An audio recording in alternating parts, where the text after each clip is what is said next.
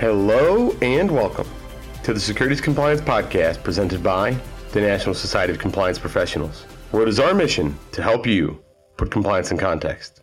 I'm your host, Patrick Hayes, Senior Counsel at the Calfee Law Firm, and on today's show, we welcome in the President of the North American Securities Administrators Association, Melanie Lubin, for an insider's look into what's happening at NASAA, including new areas of focus like continuing ed, Reg BI, senior investors, and much more. In our headline section, the first ever Bitcoin-linked exchange-traded fund began trading earlier this week on Tuesday, October 19th. And the SEC provides comments on the regulatory issues involving GameStop trading back in January 2021. Finally, we'll wrap up today's show with another installment of History Has Your Back, as we review a posthumous quote from one of the world's most well-traveled chefs to better understand how we can maximize our knowledge in compliance. Diving into the headlines portion of the show, the first ever Bitcoin-linked exchange-traded fund began trading earlier this week on Tuesday, October 19th. The launch will mark another crazy milestone in what has been a very notable year for the cryptocurrency market. The ProShares Bitcoin Strategy ETF will trade under the ticker symbol BITO on the New York Stock Exchange. The ETF will invest primarily in Bitcoin futures contracts and not directly in Bitcoin itself.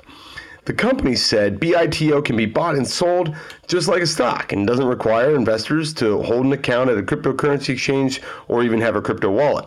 A quote from the ProShares CEO, Michael Saper, said, "We believe a multitude of investors have been eagerly awaiting the launch of a Bitcoin-linked ETF after years of efforts to launch one." The arrival of the Bitcoin futures ETF comes as the crazy cryptocurrency market has shattered the $1 trillion market cap threshold, helping the broader crypto market grow to a market value exceeding $2 trillion. But it's not just the ProShares ETF that's on the docket right now. There are 4 other proposed Bitcoin ETFs in line for an October decision from the SEC. In addition to ProShares, you have Valkyrie Investments, Invesco, and Van Eck. More than just Bitcoin, other firms are waiting for a crypto ETF decision from the SEC that include Fidelity, WisdomTree, Wilshire Phoenix, Van Eck, First Trust, Skybridge, and of course, Valkyrie. Whichever fund secures first approval could gain a significant first mover advantage, as many investors appear eager to get exposure to the price of the digital asset in their more traditional brokerage and retirement accounts. For our next headline, in a new report, the SEC reviewed the regulatory issues involving the GameStop trading event in January 2021. The SEC concluded that the event itself requires the agency to give further consideration to a couple key concepts, including shortening the settlement cycle, strategies to increase customer trading, dark pools and wholesalers, and short selling. On the shortening the settlement cycle side, the SEC explained that shortening the settlement cycle could mitigate the effects of acute margin calls on more thinly capitalized broker-dealers without necessarily diminishing the role of clearinghouses in risk management.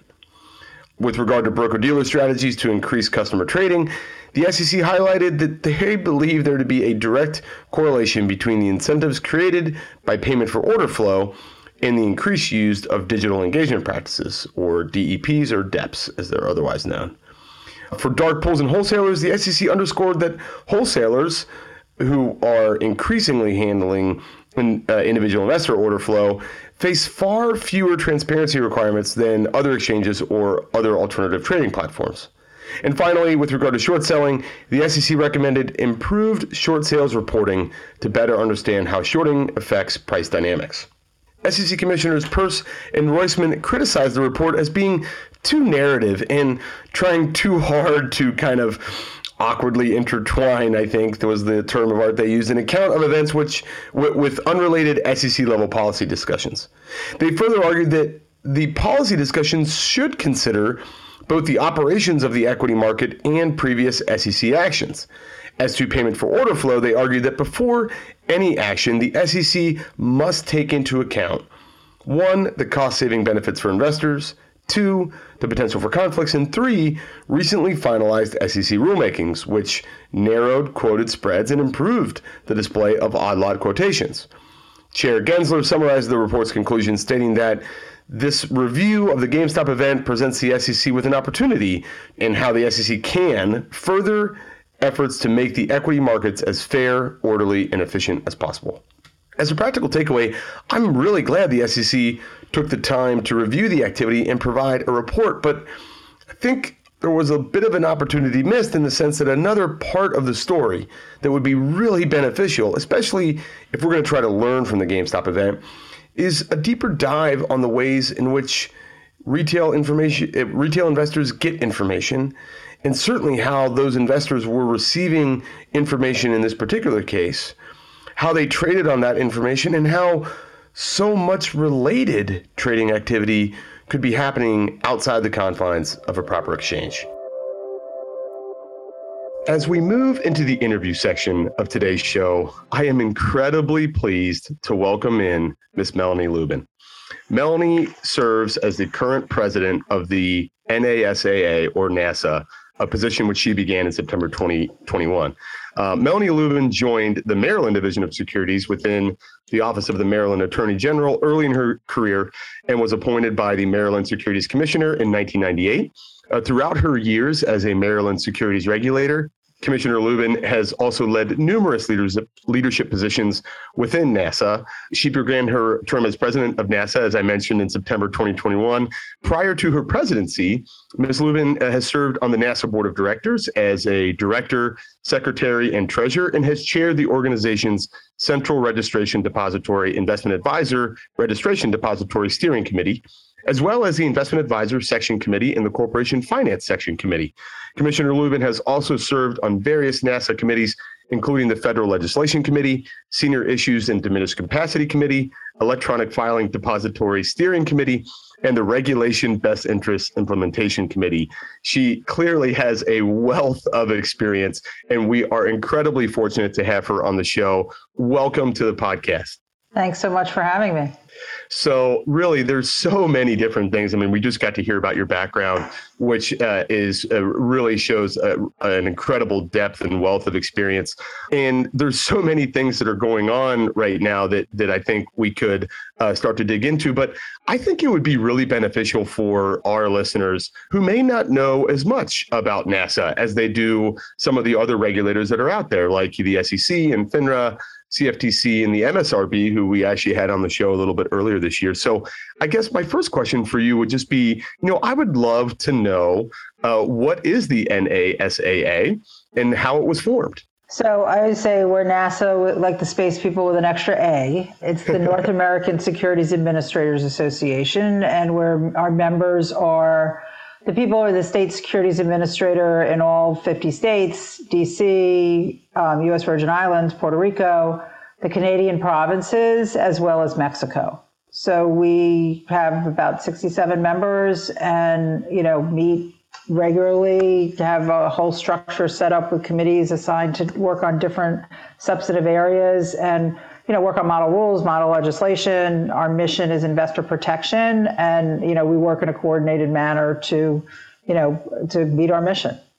That's great. Yeah. So let's talk about the mission a little bit, because obviously, look, you just mentioned with that many different members, right? 67 different members in various territories, and obviously each one of those may have many an alignment of interest for sure. But I guess talk a little bit about the mission of the NASAA and kind of some of the different items that you would say are of particular importance when it comes to, again, providing guidance to all 67 of those different jurisdictions.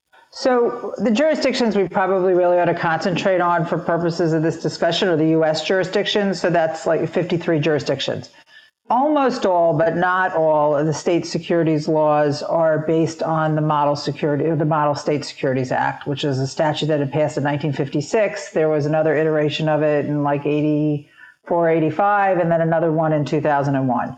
And just about every jurisdiction has some version of the Model Act. The vast majority of them were based on the 56 statute, and then a lot of them updated either wholesale replacement with the 2001 statute or cherry-picked to change their statute to get it up to speed with the new provisions that, went into the 2001 that might not have been in the 56 or the 1983 or 84, whatever the other one was.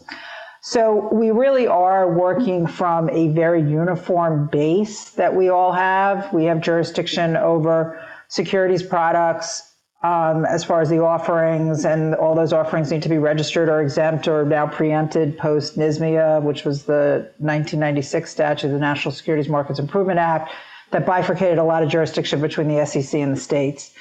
So, we're acting, we're dealing with securities registration, preemption and exemption. We address investment advisor regulation, another area that's bifurcated between the SEC and the states based on the investment advisor's assets under management. More than 100 million, they're SEC, or we call federal advisors. Less than 100 million in assets under management, they're state investment advisors, unless they had to register in a certain number of jurisdictions, and then that'll kick them back into federal registration. So we've got that area. We've got the broker-dealer and the stockbroker registration area that we share substantially with FINRA for the stockbrokers and the firms, the SEC a little bit for the firms. So it's all very coordinated. And we work on developing guidelines for registrations and exemptions, or model approaches to deal with broker-dealer registration, investment advisor registration, and the regulation of those firms that come from the fact that we're their primary regulator and they're our registrants. Right.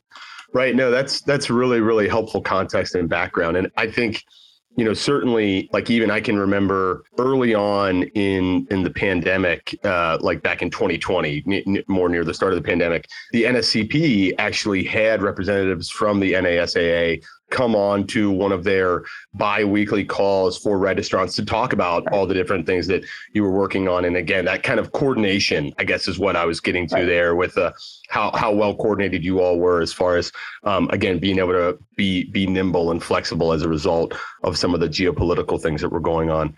So maybe on that front, I mean, speaking of kind of what's happening now, I would love to dig into, what are some of the current initiatives that NASAA is really focused on now? What are some topics that are particularly important to your membership, and obviously then the underlying investors in each one of those jurisdictions? So our mission really is protecting investors from fraud and abuse, conducting investor education, providing guidance and assistance in the regulatory framework. So we do have the coordination that we were just talking about.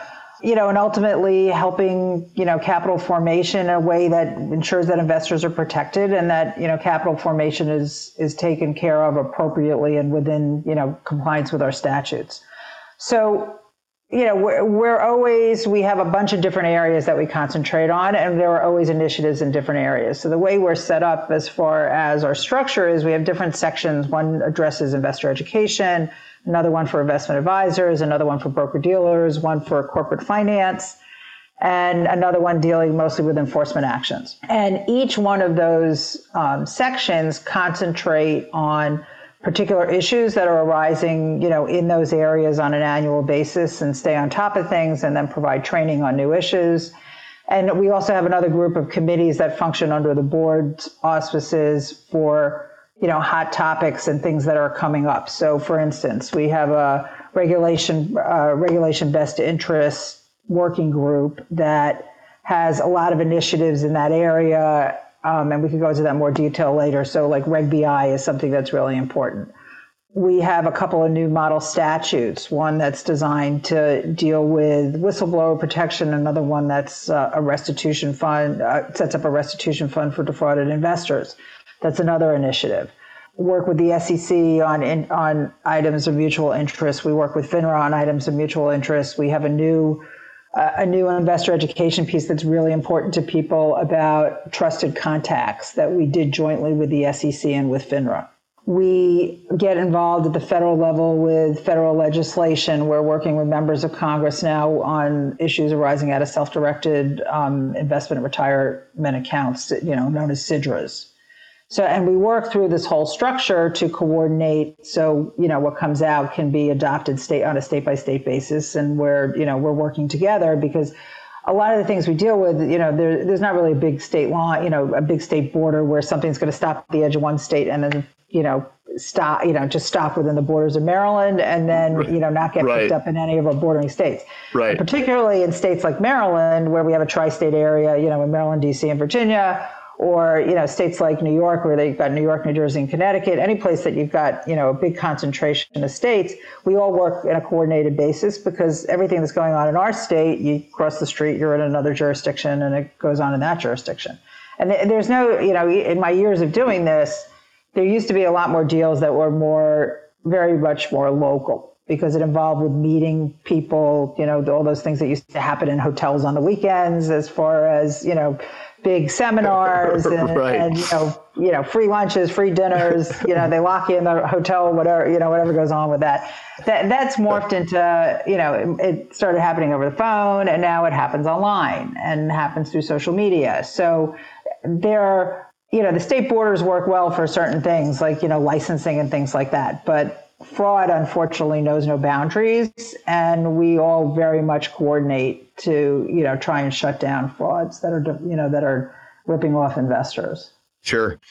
No, that's really helpful background. One of the things that you mentioned that maybe I think it'd be really beneficial for our audience to kind of get to go through and hear about some of the different specific focal items of the various kind of, divisions or sections that you talked about. You talked about, that NASAA has one group that's, specifically focused on investment advisors. I know one of the things that has been particularly high on the state investment advisors list of things to keep their eye on of late is the investment advisor continuing education initiative, the IARC. So, and maybe one thing that might be helpful, I would love to get your sense of, where does kind of the IRC stand now? And then maybe the follow-up question to that would be, what are some of the things that firms should be looking at now to help prepare for that?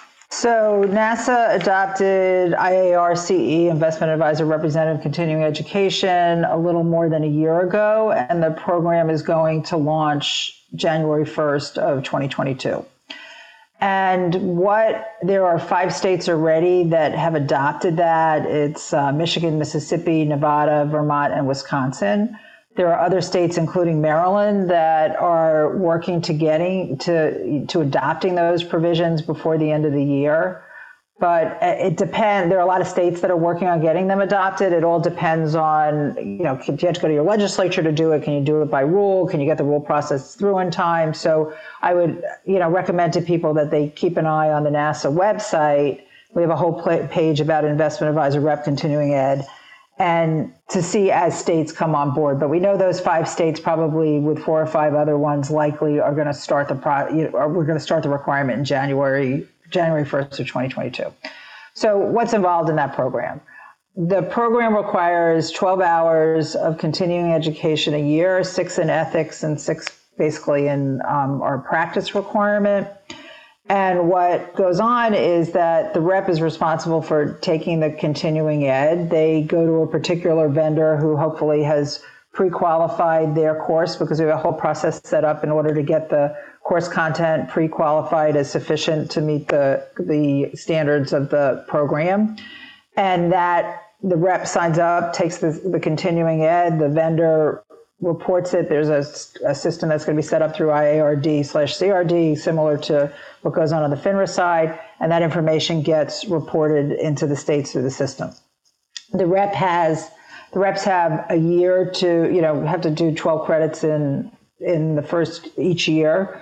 They have to report it through the system. We have some grace periods built in case they can renew if they haven't finished it. You finish their 12 credits and they have that next year to finish what they haven't finished, plus finish the 12 credits that are required for that year. And if they don't fulfill that by the end of, after they renew 1 year, go into that next year deficient, the following year they won't be able to renew unless they fulfilled the continuing ed that they hadn't completed. So in that way, it's a little bit different than FINRA continuing education, because if you renew what's called CE deficient, you are not allowed to conduct business. This is a new program. Because it's a new program, they'll have a grace period and the ability to make up what they missed the prior year during that 1 year of registration. We also, in developing the program, because we've been working on this for quite a while, recognize that a lot of people in the investment advisor rep space are also stockbrokers. They're FINRA registrants. Right. They may have credentials from, they might be a CFP, they might have a CFA, CIC, PFS, any one of the number of credentials that might substitute for the Series 65 or 66 exam. So there's processes set up to recognize fulfilling that continuing education as sufficient to qualify for the NASAA IARCE. So, the reps, the firm should pay attention to it, but we are recognizing some other CE that's been fulfilled. So we don't want to, pile on more for somebody who's already staying on top of things. But there is a big population that, within the IAR registrants who weren't required to take CE in any context, and we wanted to fill in that gap. Yeah. You mentioned a couple of different things that I think is really important and that I want to kind of even just reiterate, because it shows, I would say, a lot of forethought on behalf of NASAA in the sense of, the fact that knowing that this is going to be a new rule, the kind of additional, grace period or whatever, however you might term that, where you're going to help firms kind of come into compliance, I think is really important, and obviously shows an understanding that lots of firms have limited, resources, means, et cetera. And so people often wear multiple hats in different state registrants. The other one that I find interesting, or that, again, I very much appreciate as someone who, look, I've got to do continuing legal education. There are other certifications I've got to do in order to keep up on the investment side as well. And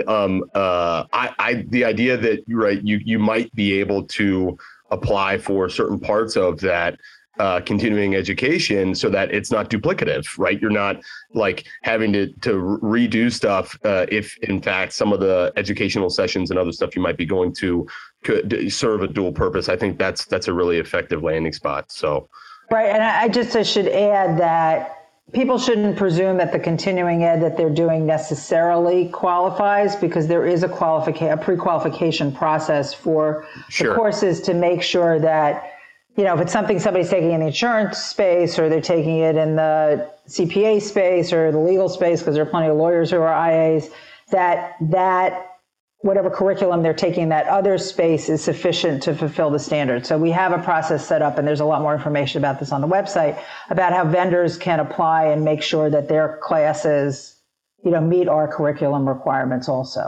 Yeah, that's great. No, and again, thank you for clarifying that. Glad to hear, again, just that NASAA has the process set up, and certainly for firms out there that are looking into that would be a great resource to explore. Another item that certainly would affect the IA space, but that also then starts to bleed into other areas or sections that NASAA has would be regulation best interest. And certainly that's going to it's certainly going to affect IAs, but I think for many of our broker-dealer members that are listening to the podcast here, I'm sure they would probably say that their, business and operations were, definitely impacted by that rule. And if I remember right, I think NASAA had a couple different phases of as far as like the efforts that it was making on a couple of different fronts. So maybe talk a little bit about, what NASAA has done in the first phase of kind of rolling out and its efforts there, and maybe what's, coming down, what's going to be happening in phase 2 or 3 of that. Okay. So as I had mentioned earlier, we have a large group of subject matter experts from different states working on Reg BI. And before the implementation of it, which was, I guess it started during COVID, so, more than a year ago now, we had done what we call phase 1 of basically an audit, an across-the-board audit of investment advisors and broker-dealers, where we sent out surveys and asked for information about what was going on in the firms to find out to get a baseline on, what was going on in the firms with a whole bunch of different issues. So that kind of set up our baseline so we could decide, so what did the firms do to change their behavior after Reg BI was implemented? Lots of areas of concern, contests, all kinds of conflicts, and contests fall into that category.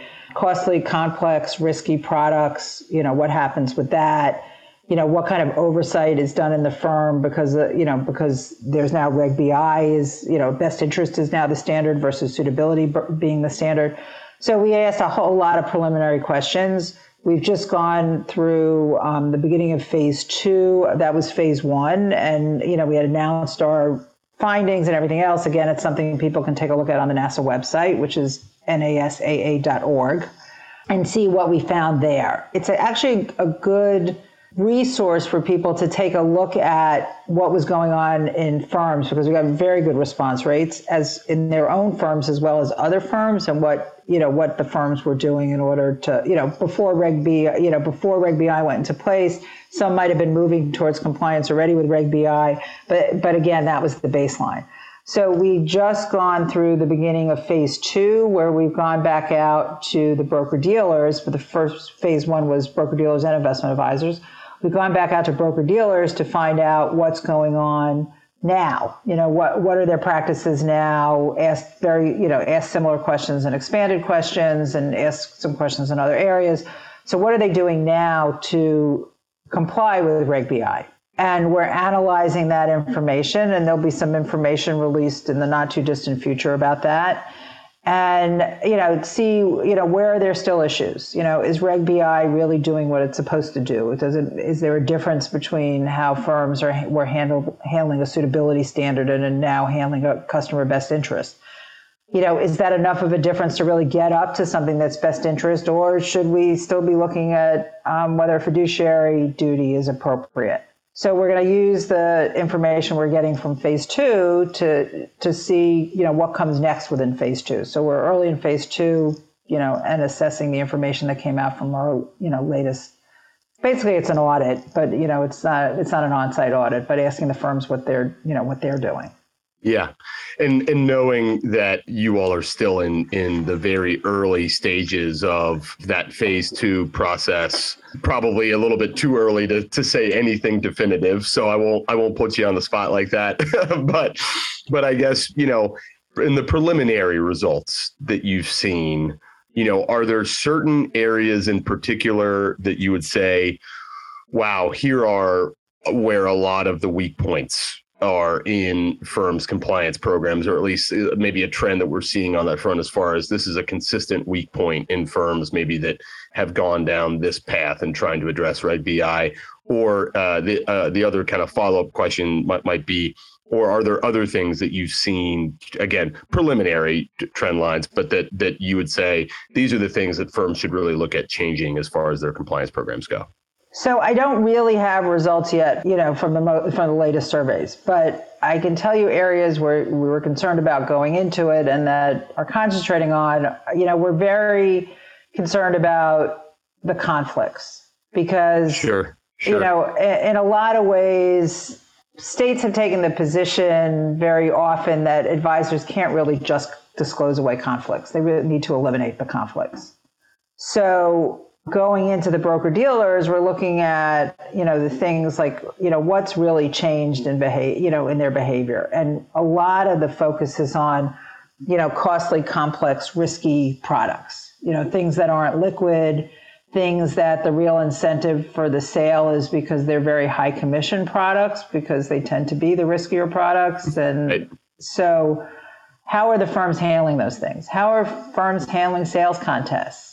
Things that provide an incentive to the broker to, act in the broker's best interest more than in the client's best interest. And how have those kinds of behaviors changed? There's other things we're interested in. How effective is the form CRS in making disclosures? Is that helping customers? Is it making it more confusing? And really, the ultimate goal is for us to make a determination about whether the rule as it stands is really moving, has, raised the bar for how brokers act in relationship to their clients. And is it really driving the behavior towards the customer's best interest? So, we're waiting, the committee that's looking at it is going to, do all the assessments, make recommendations to the NASA board and the NASA membership and also to the SEC about what changes may need to be made. And then we'll respond accordingly. There are also some states out there that are taking a look at putting their own standards in place. So there are some proposals in a couple of jurisdictions, and I won't name names now to point anybody out, but you can Google it, because I don't want you to call my colleagues and say, Melanie said that you're doing this and I missed it, because I really don't think people have missed it. But to see if for support or not of moving towards a fiduciary obligation.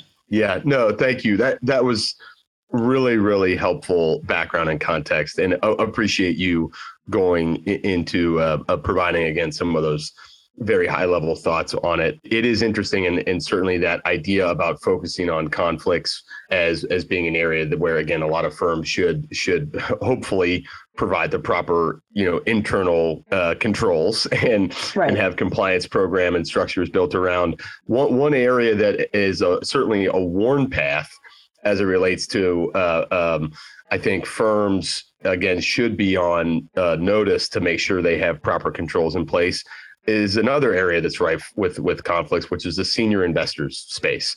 And I know that in particular, NASA has done a lot of great work in this space. I think really NASA's been a leader in a lot of ways in the different model rule that you all have put together. That's many different states. I'll let you give the official numbers in case any have come up in the past week or two that I may have missed. But again, you all have been a real leader in this space, and so would love to hear from you on what is NASA. Maybe let's start with certainly what's happening at NASA, right? Maybe talk a little bit about the model rule that you all put together several years ago, how many states have adopted the rule, and then are there any other kind of really interesting things that NASA's working on right now to help continue to kind of bring the senior investors issue to the forefront? Okay, so I'm going to flip that just a little bit and make my pitch up front for a new investor education piece that we have out for trusted contacts. Okay. That's another project that started quite a while ago. And I was involved in some of the early stages of that project when we were talking to investment advisors about what they require. And we were interviewing some investment advisors about what their practices were. And this was even before the Model Act to Protect Seniors was passed. Mm-hmm.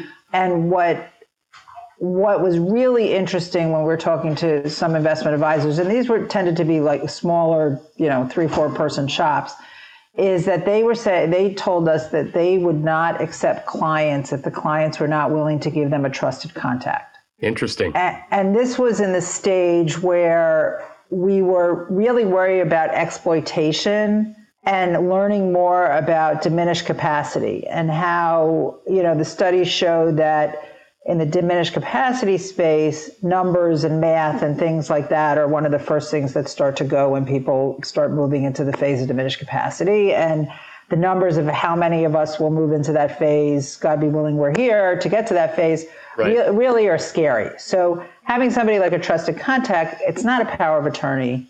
It is someone who can be called if something's going on.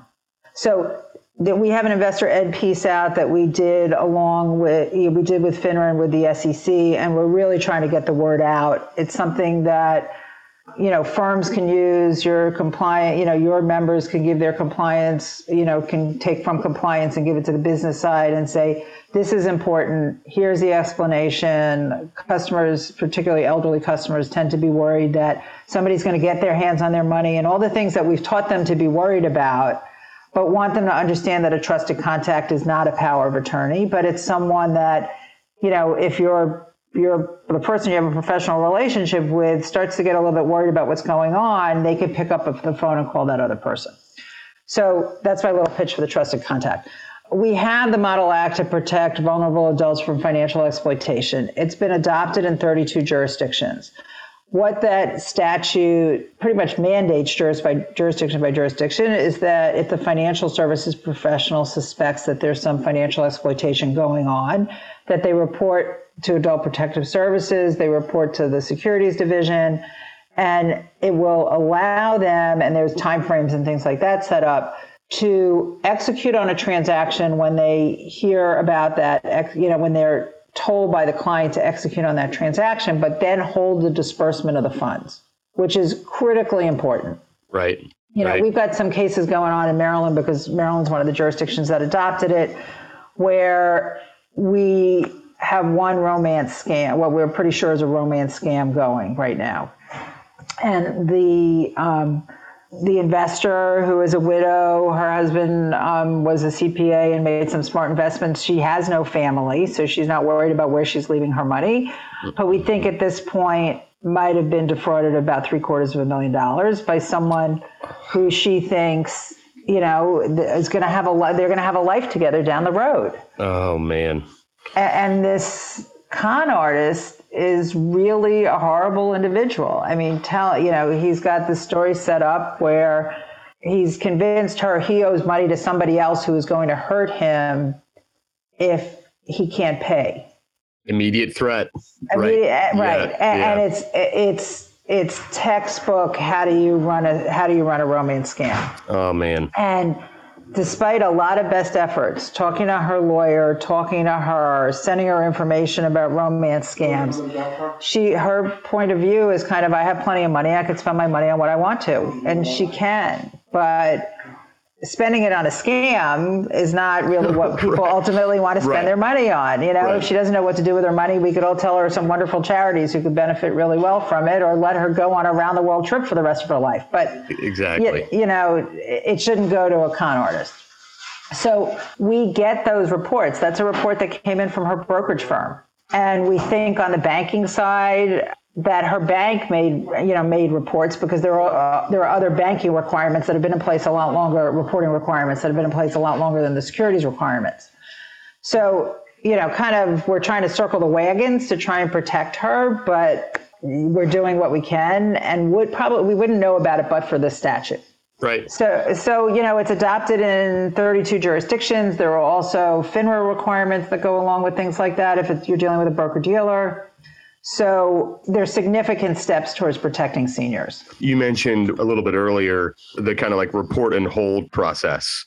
Would you say that firms have generally done a good job of adopting that part of the process where, again, even if they have as soon as they start to kind of sniff that there's might be something running afoul, they obviously don't want to hold back the trades, but they do want to hold the disbursements. Have you found that to be pretty successful? I think it's been successful. I think to the extent firms are aware of it and are following it.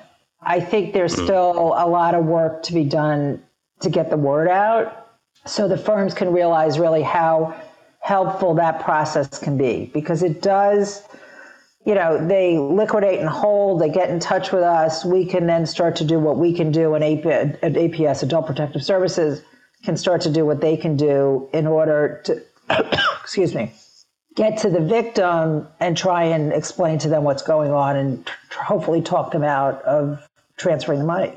Yeah, that's, again, really good background.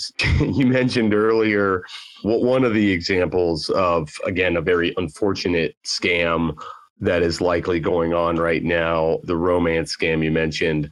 Are there any other examples of scams that you've seen recently that might, again, just help raise awareness for some of our investment advisor, broker-dealer, and other reps that are out there, some of those folks, so they can try to, if they see something like this, they might be able to try to prevent it from occurring in the future?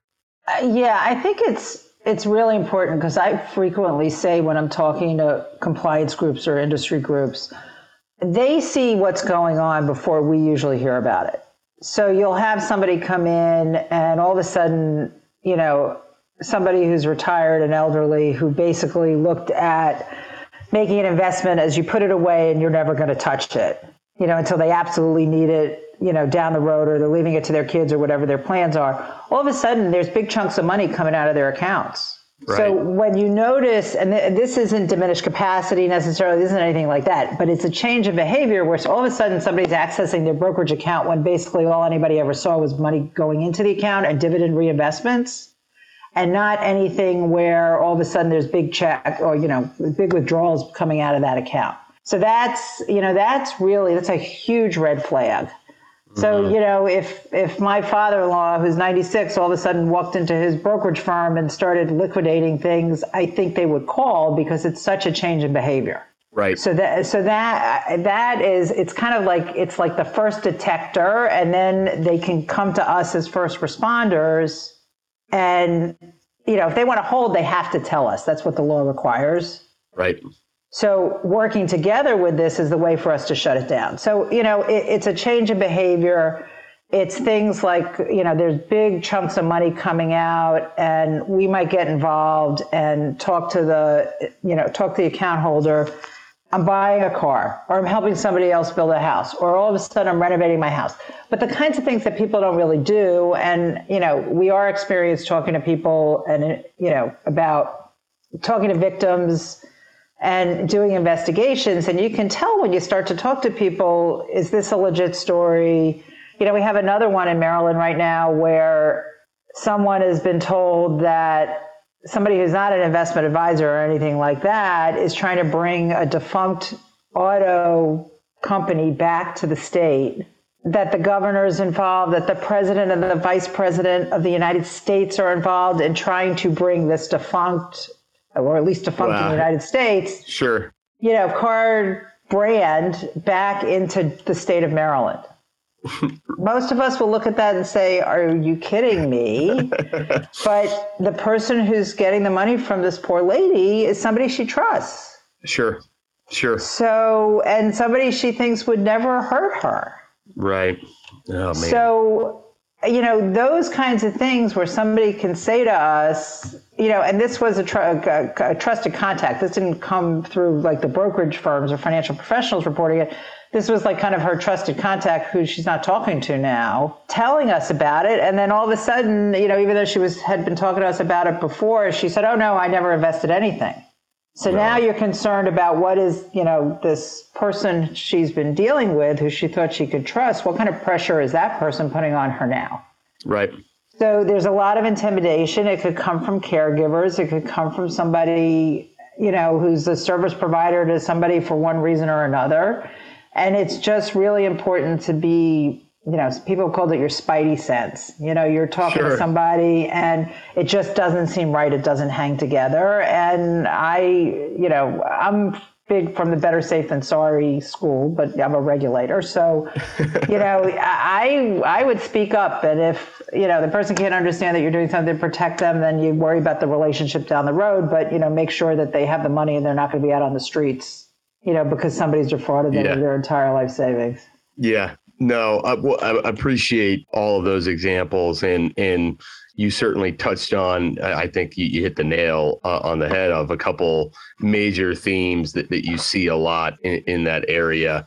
Another one that I've seen, and it gets to what you mentioned, where you've got a primary caretaker or caregiver that often, unfortunately, starts to use the person they're caring for's age or diminished capacity to take advantage of them. But where, one example that where I was working with an advisor to help, again, kind of report this up to the proper authorities, and at the time was where you had an elderly woman, and the person, her son, who was also a beneficiary, the woman had been taking pretty consistent, disbursements of cash over a period of time. And then all of a sudden she really upped the volume, like the actual number involved with those disbursements. And rather than going directly to her, that her son was going to pick them up directly. Right. And so, it's a change in behavior. That's kind of a red flag that something else is going on. Yeah. Well, thank you for all of that background on the senior investors stuff. Let's maybe pivot quickly and kind of do a bit of, we'll cover a couple topics here on some other rulemaking and other, I know, kind of active initiatives that NASA is working on that I think it'd be really good, again, for our listeners to get to hear about. So something else that I've seen a little bit of press on recently is the Whistleblower Act. And so I wanted to ask you, what is the Whistleblower Act and what is kind of the purpose behind it? So it's very similar to the Federal Whistleblower Act, but it's being done at the state level. So there, whistleblowers, which are usually company insiders, can come and tell us if they think there's bad behavior going on that, hasn't been resolved through the normal course. And, then we can investigate and, get the information we need in order to try and stop the bad behavior. So, the information is crucial in, preventing harm, recovering ill-gotten gains. But, whistleblowers are afraid of retaliation and afraid of all the kinds of things that, happened that made the federal law go into place. They don't want to lose their employment. They, don't want to be blacklisted so they can't find their next job. And, they personally shouldn't suffer financial hardships for doing the right thing. So NASA voted on a model act for state whistleblowers in the security space. We passed, the membership voted on it recently, and I would expect to see that in a lot of state legislatures coming up soon when everybody's legislative session starts. It all depends. Maryland is once a year, and we're in session for like 3.5 months. Some states are year round, some states are, every other year. So, but as people's legislative sessions start, I think, people will see that more and more. So keep an eye out for that kind of statute in everybody's states. There is one state so far, I'm happy to say, the state of Montana, that as of October 1st, their whistleblower statute went into place. Oh, and great. From what I understand, there were people lined up and ready to start making reports. Well, glad that the statute is in place, and I'm sorry that so many people were ready to start. Right. Well, and I sometimes look at the money that comes out of the SEC for the whistleblower awards, and I'm amazed. I mean, it's important things to shut down, and clearly the SEC's, hopefully stopping the bad behavior, and their tremendous recoveries, and then there is there's a payout to the whistleblower. Right. And these statutes work the same way. Yeah. So the last couple of things on the technical side, and then maybe we'll end with maybe a little bit more of just a fun question. But on the technical side, a couple other NASA initiatives kind of deal with, I would say, rewards or payments when you've had a complaint in some kind of, again, judgment against maybe a representative or a firm. Talk to me about a restitution pool. I think another item I've seen some press on is that you all are working on putting together a restitution pool for people that have been defrauded. So again, this would be a state-by-state initiative, because what NASA does is, adopt model statutes and model regs. So there is a model act that we voted on at the annual meeting in September to create a restitution pool for defrauded investors. And again, that's something that's got to be passed by the state legislature. And what it does is create an assistance fund to provide some financial assistance to victims of securities law violations who, have been awarded restitution but can't get funds from, whoever the target was who was responsible for making payments to them. It doesn't pay that. I don't think any of them are going to be set up to pay people back at 100%, but it will save the person from becoming destitute. Again, it's something that's got to go through the state legislatures and, be adopted, but there's some money there. There is some criteria in there for more money, depending on what the situation is with the investors. How vulnerable are they by age or other factors? So they might get, there might be a multiplier in there for restitution awards coming from those pools. Mm-hmm. Mm-hmm. So we also expect that to start seeing that in state legislatures in upcoming sessions. Gotcha. And is that separate or different from, again, maybe some of the other efforts that I know NASA is making to try to help with some of the unpaid arbitration awards and judgments? Is that the same? Or so is that different? those are separate things. There is also a model rule out right now for public comment, so a pending model rule, where we're seeking public comment on making it an unethical business practice for a broker-dealer, an agent, an investment advisor, an investment advisor representative to fail to pay an arbitration award or fine that was entered against that person. So for those of you who are familiar with how the state securities laws work, if somebody has committed a dishonest and unethical practice, that can then become a statutory disqualification from maintaining registration as a broker-dealer, agent, IA or IA rep, and then we can bring an action in order to deny, suspend, or revoke, depending on what the status is of the person, somebody's license.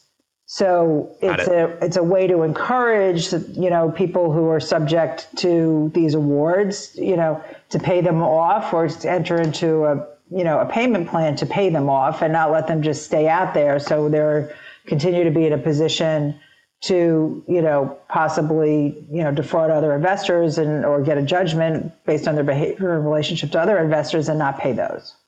Yeah. No, thank you. So I would encourage people, I'm sorry to interrupt. I'd encourage people to take a look. It's on the website and the public comment period is open now.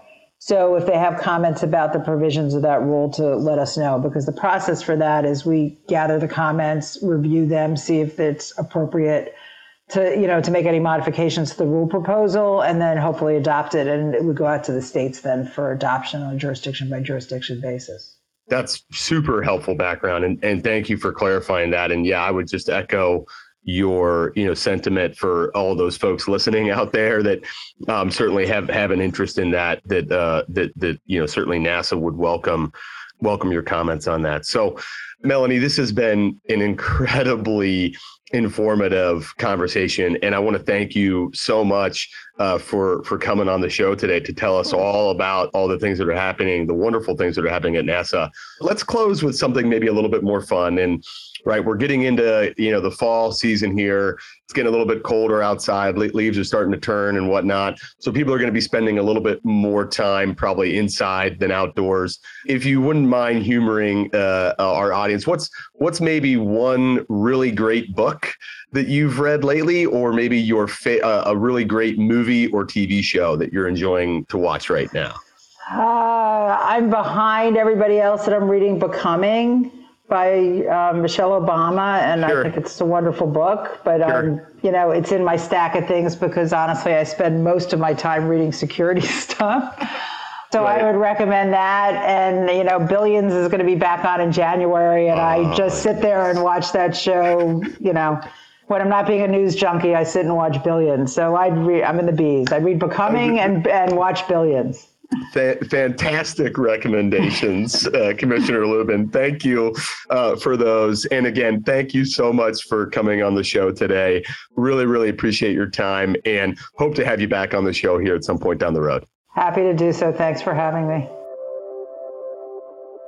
The final part of today's show features another installment in the History Has Your Back series. As a quick reminder for some of our new listeners, this segment represents the part of the podcast where we go back in time to help us better understand the present and help define where we're headed in the future. In today's History Has Your Back, we're reviewing a quote from the life of Anthony Bourdain. Bourdain was an incredibly gifted chef and storyteller. For those that never saw his work, his show, Parts Unknown, was fantastic. And if you love food, culture, and travel, I would highly, highly recommend it to you. But today we're not interested in food or travel. We're more interested in service. Compliance officers know all about service. It certainly comes with the territory. Here's what Bourdain had to say about it. You can always tell when a person has worked in a restaurant. There's an empathy that can only be cultivated by those who've stood between a hungry mouth and a $28 pork chop. A special understanding of the way a bunch of motley misfits can be a family. Service industry work develops the soft skills recruiters talk about on LinkedIn: discipline, promptness, the ability to absorb criticism, and most important, how to read people like a book. The work is thankless and fun and messy, and the world would be a kinder place if more people tried it. With all due respect to my former professors, I've long believed I gained more knowledge in kitchens, bars, and dining rooms than any college could even hold. Does that sound a little familiar to anybody else listening to the podcast? Having empathy in our work, compliance brothers and sisters acting like family, using soft skills to the nth degree, absorbing criticism, and being able to connect with people as a source of knowledge. Originally, I was an English nerd in undergrad, and then later I became a law and compliance nerd, and I've read a lot of books and spent a lot of time in classrooms. But the knowledge, and probably better yet, the understanding I've gained in being around other people to listen to their story, their challenges, what's impacting their lives, and the personal and professional connections that has brought with it, that is the instruction manual that has made all the difference in my own professional development and in my own career. And on a completely unrelated note, the 2021 NASCP National Conference is coming up just around the corner, and it's in person again this year. Just something you might want to look into. And that will do it for today's show. I'd like to thank our sponsors, CALFE and the National Society of Compliance Professionals, and extend a big thank you to our guest, Melanie Lubin, for coming on the show today and sharing her excellent insights about what's happening at NASA. Please join us again next time on the Securities Compliance Podcast, where we help you put compliance in context. Please check us out on LinkedIn. You can search for Compliance in Context Podcast, or on Twitter using the handle @CompliancePod. You can like us and subscribe to us on iTunes or wherever you find your favorite podcasts, or go to complianceincontextpodcast.com to listen and learn more.